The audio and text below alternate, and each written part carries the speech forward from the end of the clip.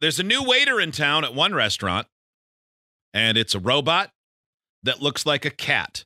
And the people of this town are more excited about it than I think is reasonable. Service with a smile.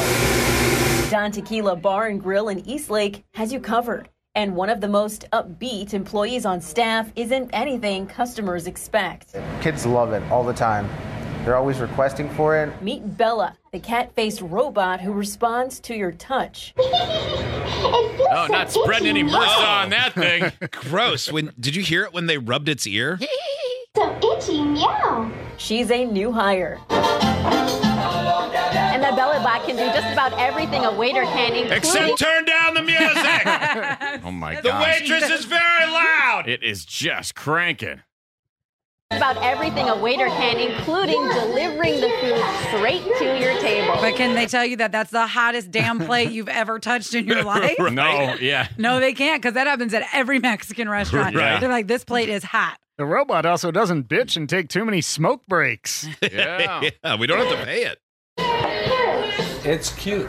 It's neat that It sounds reminds it me makes. of the doll I have at home in my closet. This guy who looks like a toe is experiencing his first interaction ever. Sounds it makes and stuff like that. It's neat to see the technology. He looks too much like Harvey Weinstein.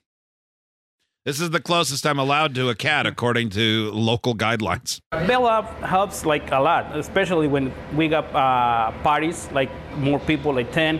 We can put all You say dishes bodies? in there. Yeah. When we have bodies? Yeah, More people, bodies, yeah. yeah. We can put all dishes in there. We use BellaBot mostly for parties.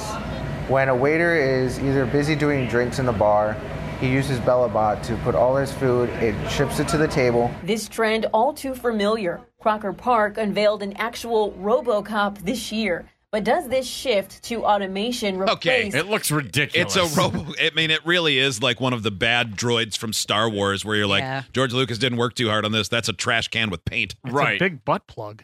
It is really a big butt is. plug. Yeah. And look at that guy studying it going, I think I could sit on it. Yeah. automation replace hardworking staff? Not precisely, because I mean, it helps me a lot.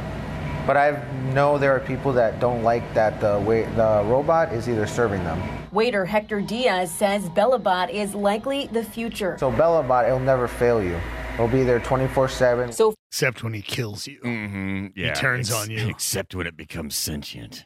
for now, expect the unexpected, including this cat-like robot waiter serving your dinner.